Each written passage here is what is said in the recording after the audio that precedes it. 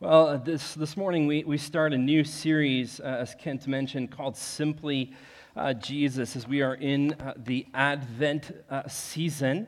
And this morning is somewhat extra special for me, as at home. Well, our text this morning is from some Advent things that we've been doing at home as a family. And Nikki created this felt tree, just cut a tree out of felt and taped it to Eden's wall in her bedroom.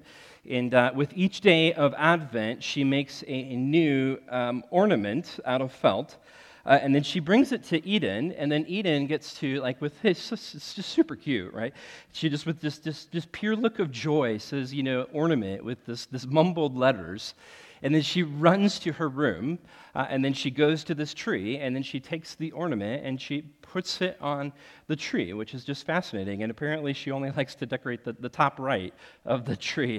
She hasn't touched anything else yet, but it's such a super sweet thing. And and then Nikki, what she does is then she reads these cards that have verses with each Advent, each day that passes. She reads verses to Eden and to help her understand and to share that story. And so last night, as we read these verses, as I sat there and partook in this family experience, the verses that we're going to be in this morning was what we read last night. So super extra special. And as we are in the season of Advent, we know that the Advent is ultimately about this waiting for Jesus, right? We recognize that we are in a space and in a time in which we are waiting for our Savior, for Jesus.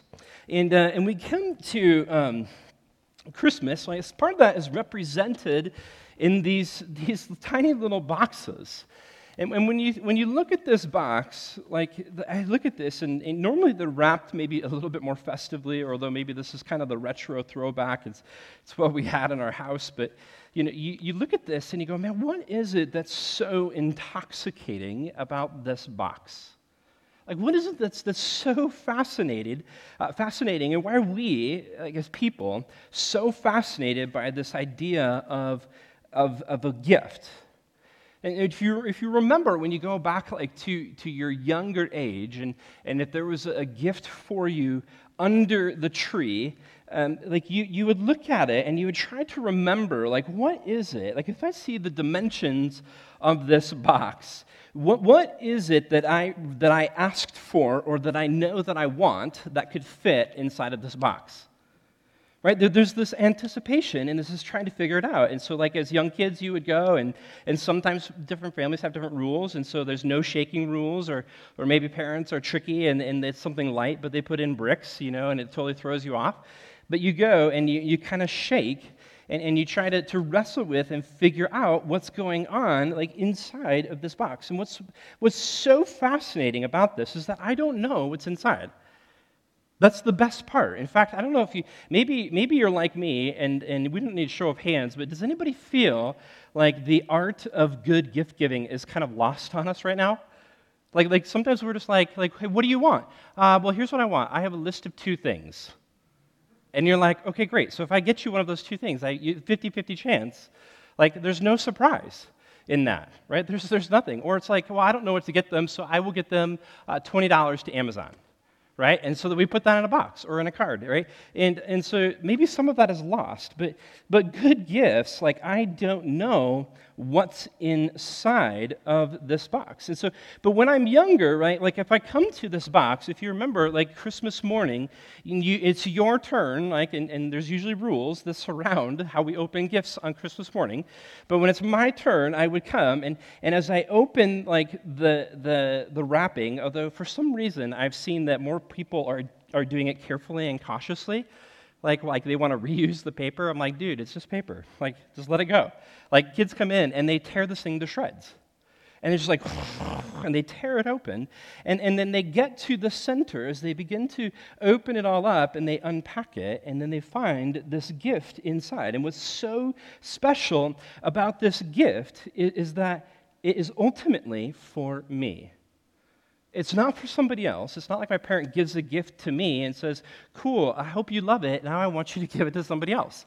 Or like, oh, I meant to give that to somebody. No, like this gift is designed specifically for me. Now, if you remember, and you put yourself back in this young stage of life, and if you open up this gift, how many of you guys, like, because here's the reality, I think that, like, we get to the center of the gift, and sometimes we are overwhelmed. We're like, man, this is incredible. And sometimes we're like, wow, another sweater. Awesome. Thanks, Grandma. Or like my grandma would always do bows made out of underwear on the top. And it was just like, why? Like, and then sometimes I get to the inside and it would be like socks. I'm like, cool, thanks. I have socks and underwear, and so sometimes you're left underwhelmed. And sometimes you're like, man, this is incredible.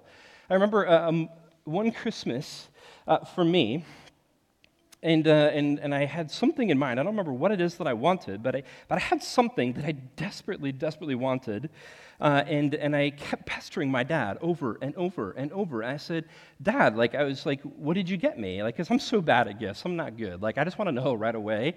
You get something in the mail, and Nikki's like, you can't even wait to open mail. I'm just really bad at this. And so I was trying to get my dad to convince me or to tell me, because really I just wanted the assurance that I got what I asked for. And finally, I just remember this moment in the car, and he just looked at me, and probably in total frustration and annoyance, said, no, that's not what I got you. And my world, sank.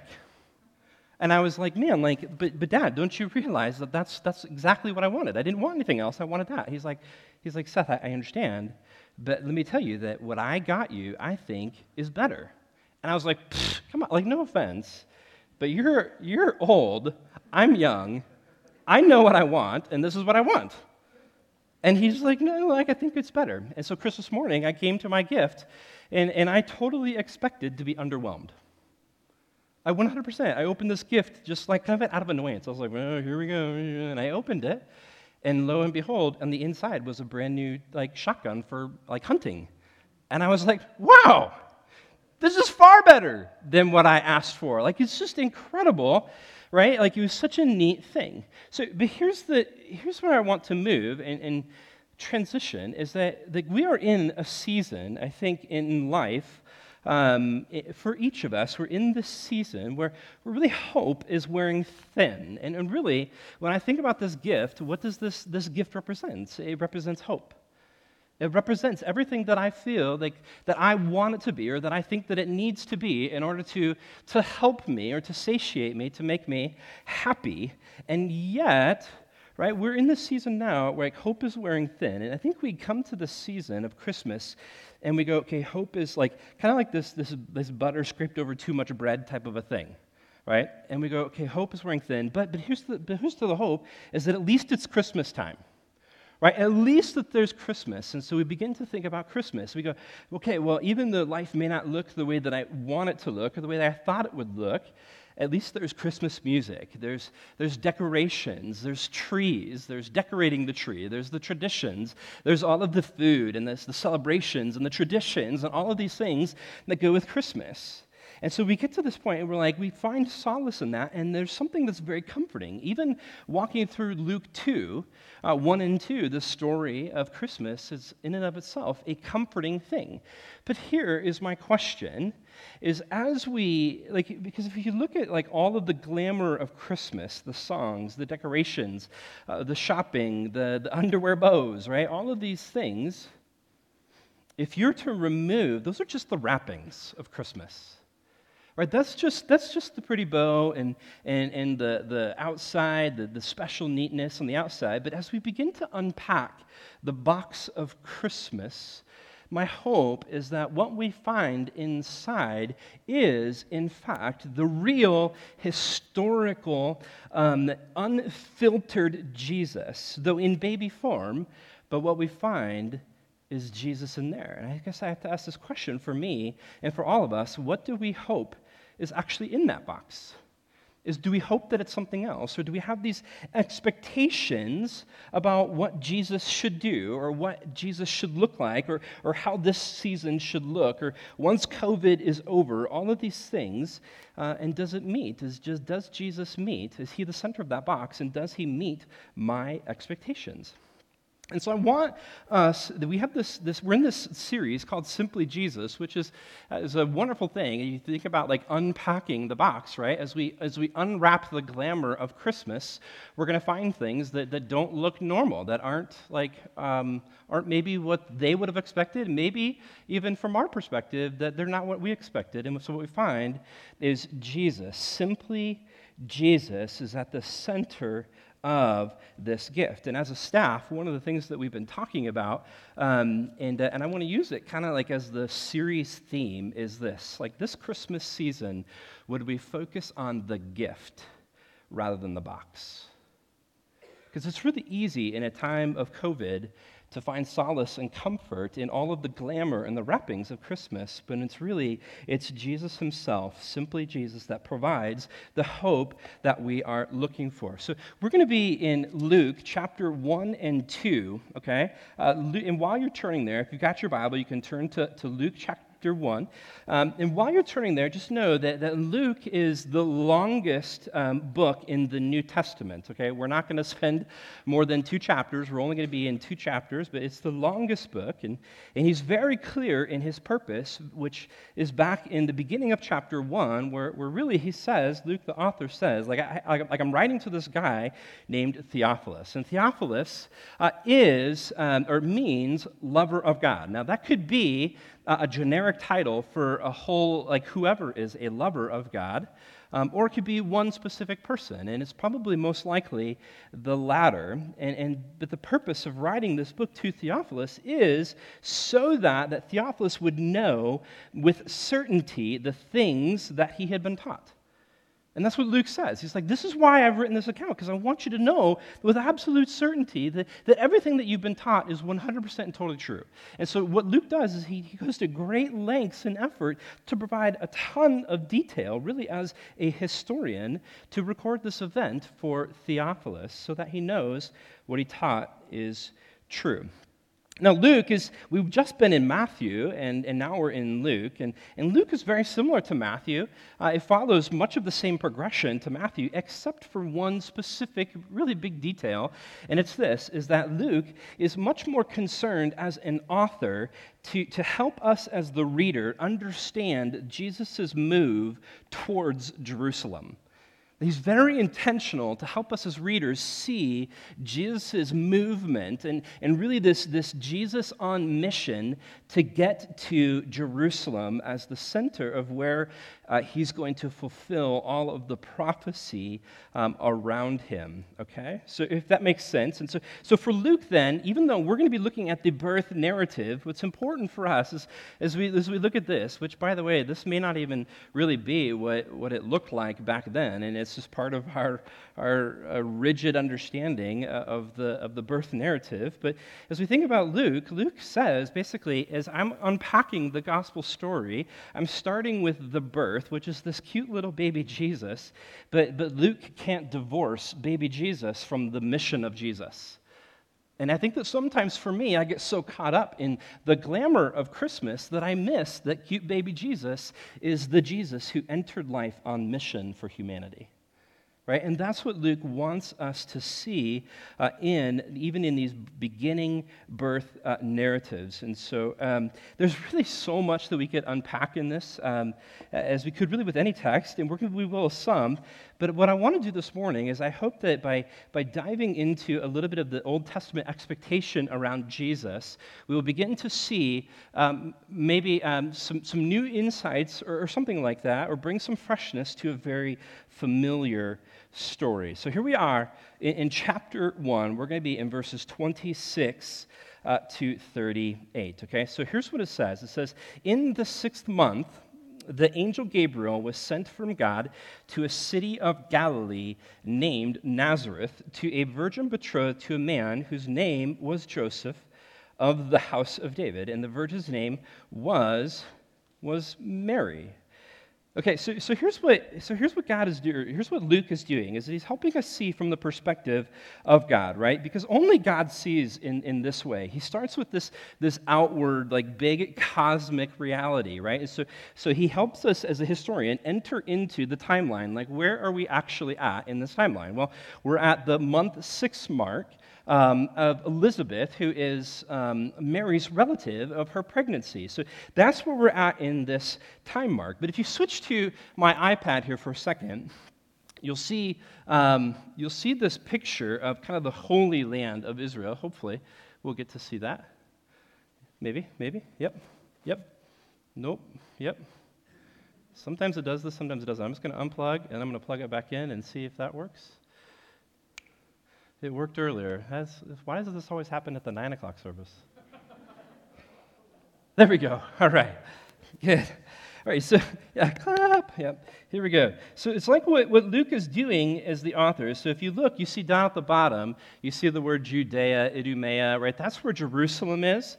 Okay, then you have Samaria in the middle, and you have Galilee that's way up on the top. And so it's like what Luke is doing as the author is kind of allowing us to see from God's perspective how he zooms in from like outer space, zooms in month 6 into this tiny place, in this place called Nazareth. And if you look, so here is Nazareth, and it's very close to the Sea of Galilee. It's not very far from where Jesus even did his ministry later on. And so we find ourselves in this small town of Nazareth, which Luke calls a city, which is kind of strange because it's actually a very small town. It would have been a very small town. Now, he probably calls it a city because it's only 3 miles or so from what's not on this map, a big city called Sepphoris. And so Nazareth was probably like first century suburb, okay? So that's why it's called a city, even though it is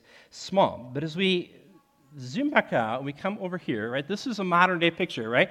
We're going to just transition from modern day Nazareth over to what it probably would have looked like. And this is actually in modern day Nazareth, which they redid all this stuff to make, and they acted all out. So it's like you're in the time. This is the town where Mary, this tiny town where this small 14-year-old girl was from. And we begin to look at this and we go, man, life would have looked so much different than our life, right? She's separating like sheep's wool. She's untangling it, and then what she does is that she makes it into yarn. So she untangles it, and then she puts on this big spinner, and then she spins it around and makes yarn, and then she dyes it and makes color. And this is the hill where Nazareth would have been, and out in the back, you see all of this farmland, which might feel or seem insignificant, but in the Old Testament, this was the main battleground area for like 3 or 4 major Old Testament wars. And so you begin to see and understand that Nazareth isn't void of this significance. It actually has tons and tons and tons of significance. And so there's a picture of Nikki and I had to get that in there, I guess. Yep. But it's like God is zooming in this map into this tiny place, right? And we finally get into Nazareth, and boom, here we are, and we find ourselves introduced to this character named Mary, who is really the key member of our story for lots of reasons. Like, she's the key story, the key figure in this story, and she has outstanding character. I mean, that's who she is, and we'll find that later on. But more importantly than that is really this truth that she is chosen by God. Okay, I'm going to zoom back out. And then we'll go back to the slides, okay? So we find, like, at the center of this is Mary, and she is chosen by God. And so we have to ask this question then, well, why in the world is she chosen by God? Well, let's look at verse 28. Okay, here's what it says. It says, "And he came to her and said, 'Greetings, O favored one, the Lord is with you.'" Okay, so when we look at that word, greetings, O favored one, when I read that in English, I tend to think, and maybe you're like me in this, is that you look at this and go, okay, so why is it that she has favor? Like, what did she do to receive favor, right? The idea of, like, having favor is almost as if she earned it. It's something that she like she had, and therefore was noticed by God, and so God chose her for whatever reason. Like I got an email the other day from LinkedIn. Have you guys know LinkedIn? Like I have it, but I don't use it. But I got this email that said, "Hey, congratulations, Salem is getting noticed." And I thought, why? What did we do? I don't know. What did we do to earn the favor of people? But here's the reality: is that this word greetings is actually from the same word. Is the root word is the word for grace. And so when Paul in the New Testament really extends these verbal offerings to say, hey, grace be to you, this is kind of like a verbal phrase of that. Instead of it being in writing, it's like this verbal, like grace to you, or greetings. Like it's this very non-threatening type of message. And then he says, "O favored one, the Lord is with you." And here's what's so interesting is that the word favored is nothing to do with merit. It actually is, again, the same core word, which is grace. And as a noun, it would be like a favored one. As a verb, it's like this. It would read like this, is that you who are pursued by grace. Isn't that such a fascinating thing? So we look at Mary, we're like, well, why did God choose Mary? Well, it has nothing to do with her merit. And in fact, it's really the opposite. It has everything to do with God's grace. And that's the way that God's grace works, right? Like we can't generate or earn God's grace. What starts with God's grace ends with God's grace. And so God chooses Mary out of his grace. Nothing to do with her favor, or her merit. And so oftentimes I feel like we don't feel this way, but for me, when I don't feel that way, it's because I'm leaning into my disposition to think that I need to earn, or that I need to do something in order to get the favor of God. And the reality is that that's just not true. And so the story here starts with Mary and really just God's grace upon her. That's where this story ultimately starts. But Mary has a concern here, and you see it in verse 29. Okay?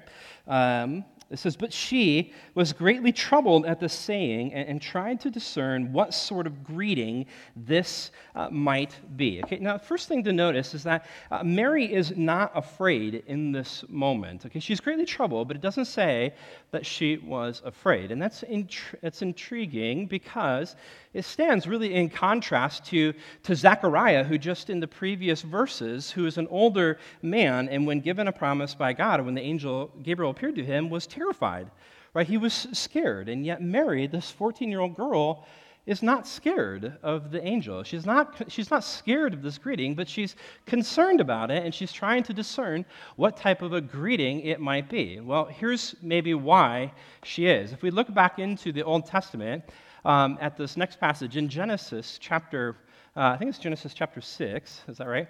Genesis chapter 6, the text tells us, "But Noah found favor in the eyes of the Lord." And so if you're Mary and if you have a thorough understanding of the Old Testament and you remember these types of things, what is she going to be thinking? Man, Noah.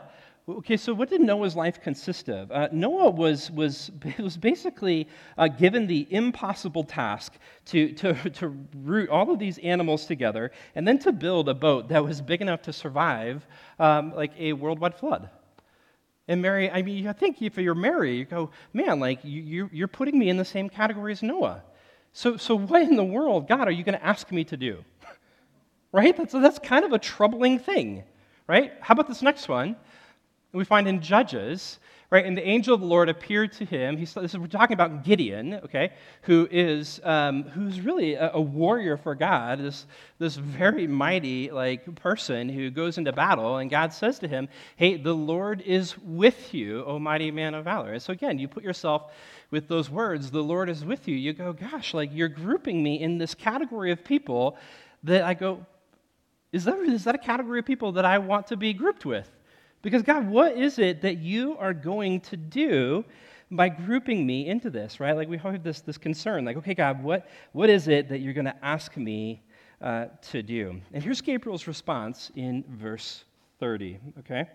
It says, "And the angel said to her, 'Do not be afraid, Mary, for you have found favor with God.'" So he just repeats kind of what he's already said, which, by the way, where it says you have found favor, that word favor is the actual word grace. You have found grace. Congratulations, Mary. Like, grace has been given to you. You found it, right? Okay, so that's that. But then you look at verse 31. This is where this kind of goes on. And he says, and behold, this is like Gabriel's announcement to Mary, and behold, you will conceive in your womb and bear a son, and you shall call his name Jesus. Okay, I want to start with this. Let's go to this. Oh, you've already got it. Actually, let's go to this next slide. Look at the bottom here, right? So you will conceive in your womb, you will bear a son, and you shall call him Jesus, right? If you kind of work from the bottom up, right? Okay, but then you look at these next ones, and you go, he will be great, he will be called Son of the Most High, the Lord will give him the throne of his father David, he will reign over the house of Jacob forever, and his kingdom will have no end, right? So talk about information overload if you're Mary. You're a 14-year-old girl in the tiny town of Nazareth.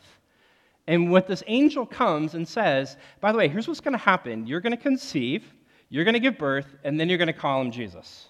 Which, by the way, the name Jesus comes from the Hebrew Joshua, which means, which comes from the verb yasa, which means to save, right? And so that's really what God is doing. He's like, I want you to give birth to the person who's going to save my people. But if you're Mary, you go, holy cow, but what about the rest of this? Like, am I responsible for this? Like, he will be called great. He will be called the Son of the Most High. I mean, I want you to notice the escalation in this, right? It goes from, he starts with, this generic, he will be great. Yeah, Jesus will be awesome. He's going to be a cool dude, right? Then he will be called the Son of the Most High. Okay, that's a big deal. Then the Lord, Yahweh, will give him the throne of his father David. David is not his father, but in Hebrew, because of the familial ties, basically they use that word as an ancestor. So he will be given the throne of his ancestor David, and he will reign over the house of Jacob forever, right? Not just for now, but forever. And ultimately, his kingdom will have no end. It's never going to end. This is an incredible gift. You look at this, and if you're Mary, it's like Luke and the angels unpacking this box for her. And as you open it up, you're like, holy cow! Do I understand what I've just been given? This is a prophecy about what I have just been given. But I want you to notice, if you remember going back to the map, there's this zooming in perspective, right? But then, so he comes in, but then here, what does he do? He goes back out. That's the pattern of God, is that he comes from the outside in big ways, and he zooms into these small, what seem to be really insignificant towns and insignificant people, and he really takes the small, and then he goes back out, and he explodes this into something massive and something huge. And that's what God does, right? He uses the weak to shame the strong. Right? The first shall be last, the last shall be first. If anyone wants to be great, they must be a servant. He flips all of these things around. And so it's this inside to outside pattern. Now, we're in the season of COVID, and hopefully, Lord willing, right, it's coming to an end. But I hope that in this season, this is my prayer, and I want to invite you into this prayer with me, that maybe what God is doing is that he's coming in. And he's reducing and making things and come into the small to help us realize and reattain some of the things that perhaps we had missed before, so that as a result, he can go back out and make it huge.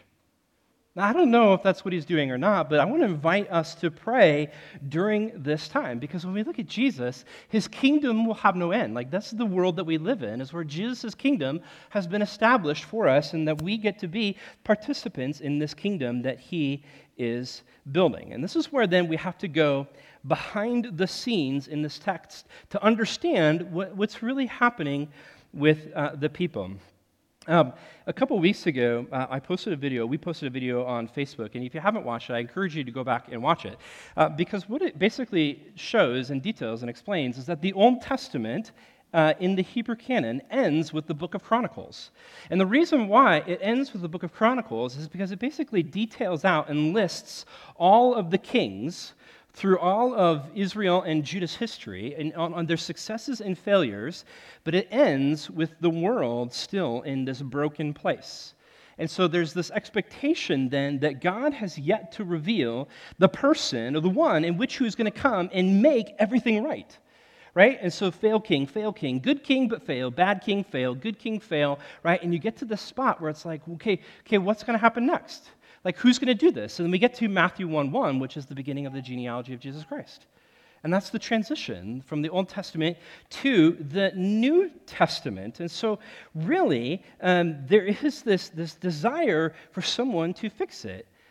For me, as a Nebraska football fan, this is not the same for you guys as NDSU people.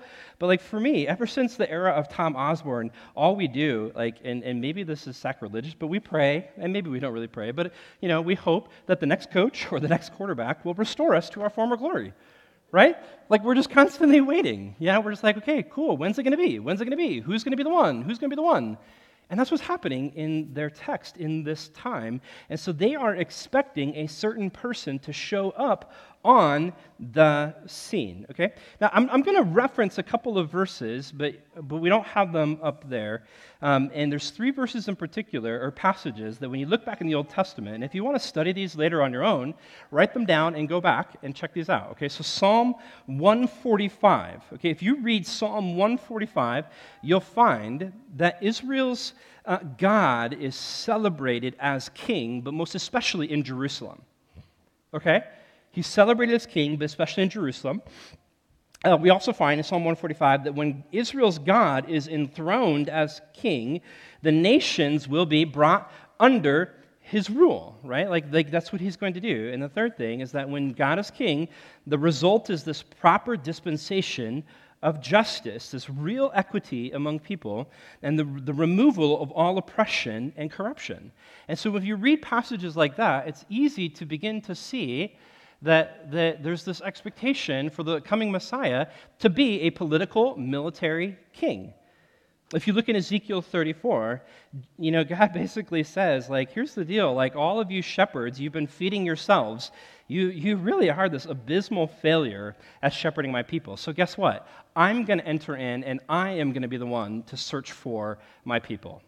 Like, I'm going to be the one who establishes myself over my people. And so again, you go, okay, God himself is going to set himself up on the throne. And then you look at Psalm 2, which basically, here, let me just read a portion from Psalm 2 for you, okay? And just tell me, just think, how would you think about this, okay?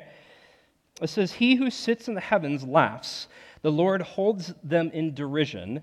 Then he will speak to them in his wrath and terrifying them in his fury, saying, as for me, I have set my king on Zion, my holy hill.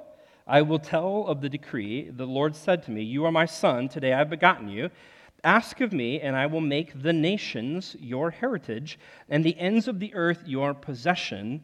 You shall break them." This is key, right? "You shall break them with a rod of iron and dash them in pieces like a potter's vessel." And if you hear that in their context, it's very simple for us to see that there's a clear hope and an expectation for what the king would actually look like, because the promises of God don't happen in a vacuum, right? They don't. Like, the promises of God, they were given to his people in a time of despair and brokenness and hardship and cruelty and violence and really unfairness. And so really these passages, they generate lots and lots of hope.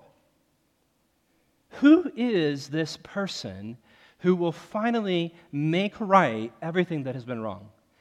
And when I look back at the list, I go, and I know that because this is what Luke is telling me, his kingdom, because this is the prophecy from Gabriel to Mary, his kingdom will have no end. Like, this is the solution to end all problems, is what it seems like and what it appears to be. And so it's easy for us, I think, to look at people who maybe reject Jesus as the Messiah, but the more you dig into it, it's so easy to understand that how people, after hundreds and hundreds and hundreds of years of corrupt rulers, would read passages like Psalm 145 or Psalm 2 or Ezekiel 34 or all the other passages and go, man, like, the solution to our problems is a political king who will sit on the throne of David and who will rule and break our enemies into pieces. So if you were in that context, here's my question, right? If you were in that context, what would your expectation be? What would your expectation be? Now, here's the deal. I want to take a step back here because there's absolutely nothing wrong with hoping, and this is true for us today. There is absolutely nothing wrong with hoping that God will work in a certain way. But what the problem is, right, the problem in that is that when our hopes over time develop into expectations. This is the way, not just what I hope God will work, but this is the way that I demand it. This is the way that I think God should work, and if he doesn't work that way, then I'm frustrated. I'm out. Like, I just want to give up. I want to quit. Or I want to demand that you do it differently. So we look at this, we go, if we lived in this situation, what would our expectation be? It would be a king. And Luke really is helping his readers, I think, unwrap the gift. Luke is helping his readers unwrap this thing so that as we take all of the glamour, like you take these false expectations of Psalm 145, the false expectations of Psalm 2, the false expectations of Ezekiel 34, as we unwrap that, we begin to see that at the center of the box, like the gift itself is not a political king, it's actually God himself. It's not a human in the way that they are used to. And that's what's so beautiful about this, is that the gift that God gives his people is himself. And it's a gift that they never ever would have expected. And it's not a gift that it's not what they would have wanted. And which is really clear why so many people eventually reject him, because he doesn't live up to their expectations. And so we have to, I think, as we unwrap the gift, as we look in our season, we go like, okay, as I look at Jesus at the center of this, am I underwhelmed or am I overwhelmed? Am I placing expectations on Jesus that maybe aren't right? Or am I surrendering myself wholeheartedly to whatever it is that he would want to do in the world that we live in today? And so really what Luke does is he says, man, the gift is me. That's the best gift. Right? This is an overwhelming gift that we look at that, we should go, man, this is incredible. And he's saying that God is king. Okay, so this is what Luke explains in these final verses, that God is king. You look at verse 34. Mary says to the angel, right, how will this be since I am a virgin? And what's so great here about her character is she doesn't ask why. So oftentimes I ask why. Why, God? But I think that she knows, right? Because the entire Old Testament is the backdrop for her. She knows why this is necessary, but she does have this question. How are you going to do this? And so you look in verses 35 to 37. And I'm actually going to start with verse 37, which should be up here. So Gabriel gives three responses as to how this is possible. And I'm starting with the bottom one because it really is the umbrella for all of these. And he says, for nothing will be impossible with God. Right? That's his ultimate thing. Nothing is impossible. Nothing is impossible with God. But then if you go back into verse 35, here's what it says. He says that the Holy Spirit, this is kind of the second thing, the Holy Spirit will come upon you, and the power of the Most High will overshadow you. Therefore, the child to be born will be called Holy, the Son of God. Okay? So he says, how is this possible? Well, the Holy Spirit is going to come to you, and then the power of God is going to make this happen. So if you go back to Genesis chapter 1, where there's this creation event, and the Holy Spirit is there, and it says that he's hovering over the waters. And so it's like Luke is inviting us back to before the fall of mankind, before Genesis 3, before any of that, and then he says, like, basically the Spirit is there, and he's given this creative element, okay, he's given the creative element, but you combine that with the majesty and the power of of the Most High in the tabernacle. All of that smoke that would have existed and resided in the most holy place. When you combine those two things together, that's what makes this event possible. This immaculate conception. And there's absolutely nothing that's sexual about it, right? It stands in contrast to Greek mythology where gods overpower or seduce or take advantage of women, right? There's nothing sexual about this. It's this truly divine creation via supernatural power that really is only possible with God. And the result of this child is very clearly vertical. If you look, it says that he will be called holy and he will be called the Son of God. Right? This is not on Mary. This is God's Son. This is truly 100% totally, absolutely divine in a pure non-sexual way. Like, that's what's happening here. And the third thing that Gabriel says is that, hey, like, your cousin Elizabeth, who is old in age, has already, or is in the process of conceiving her own son. And so basically Gabriel's like this, hey, to Mary, hey, you have no reason to be surprised by this because this is the way that God works. Look at your relative. This is what he's already doing. He's already done that, and it's already in progress. And so for you, the same thing is also true. Like, that's a different level of impossible. And what I'm going to do with you is a whole nother level of impossible. But guess what? All things are possible through God. Right? Nothing is impossible for God. And then we end with Mary's response in verses 38. And he says, and Mary said, behold, I am the servant of the Lord. Let it be to me according to your word. And the angel departed from her, right? This is the end of the story, right? And so here's what as we wrap up, we go, okay, what did we learn? What did we learn in this story? Well, the first thing that I think that we learn is that God is a God who goes to people. And that can't be overlooked. Right? God is a God who goes to people. He doesn't expect people to come to him. He also pursues people with his grace. Right? Like, he pursues and pursues and pursues and says, hey, it has nothing to do with your merit. It has nothing to do with what you can do or what you think that you can do or what you hope to accomplish someday. Or if you reach X amount of works, like, there's nothing you can do. It's by merit alone. And then that nothing is impossible for God. But at the center of the gift, what he gives us is God himself. And it's a far greater gift than we ever could have expected or anticipated in the future Messiah. And it's not what they would have expected. And so I think we also learn, though, too, that what we hope is inside of that box determines how we see it and how we respond to it. Like, who I expect Jesus to be determines how I respond to him. And it's so easy for us to create expectations of Jesus, especially in a time of waiting, right? Like I know for me and for my own life. I mean, I said this a couple weeks ago, but I expected that as an adopted kid, I expected that the way that God would make my life right, or that he would not make it right, but that he would bring full purpose to that, is that he would give me a child of my own. And that's not what he did. In fact, he brought us Eden, which is far greater. Right? The gift that was inside the box is a far greater gift than I ever could have imagined or expected. And yet we do this all of the time. So I'm going to end with this big idea. Actually, these questions. I'll ask these questions and then I'll share. But hey, here's my questions. Like, what are your hopes this season? Like, what are the things that you are really hoping for? And I don't mean just like gifts. I mean, like, that's small chump change, right? What are your hopes? What are your big hopes in this season of life?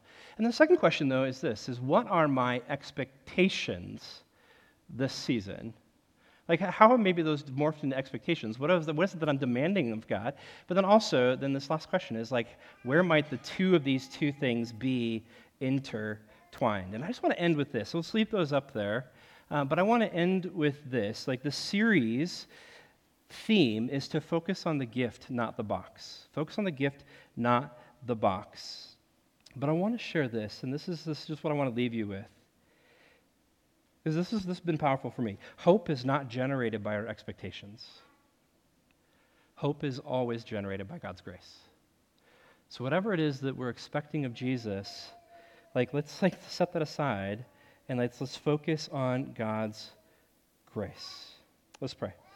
Father, this morning, as we begin to wrap up our service, as we're going to spend some time in worship and even taking communion, Father, I just pray that you would enter into this space. And I pray that you would bring hope and encouragement. And this is a normal story for many of us. But Lord, I pray that there's a freshness to this in our hearts, that we would begin to see Jesus maybe in the way that the people in this text would have seen him, that we would see him with expectations. And yet, that when the gift is revealed, what's inside of the gift is maybe not necessarily what we want, and so, or what we expected, or what we wanted, or what we thought that we needed. And yet, it's Jesus. It's simply Jesus. And he doesn't bend to our demands, and he doesn't do everything the way that we would want him to. And so, Father, this morning, Lord, would you reveal to us where we need encouragement to say, hope is not generated by the expectations I have or the way that I think that he will work. The hope that I have in Jesus is simply this, is that it's the grace that he gives. And so, Lord, would you stir that, and would you bring encouragement, and would you bring challenge into our hearts as well? Lord, we love you. In your name we pray. Amen.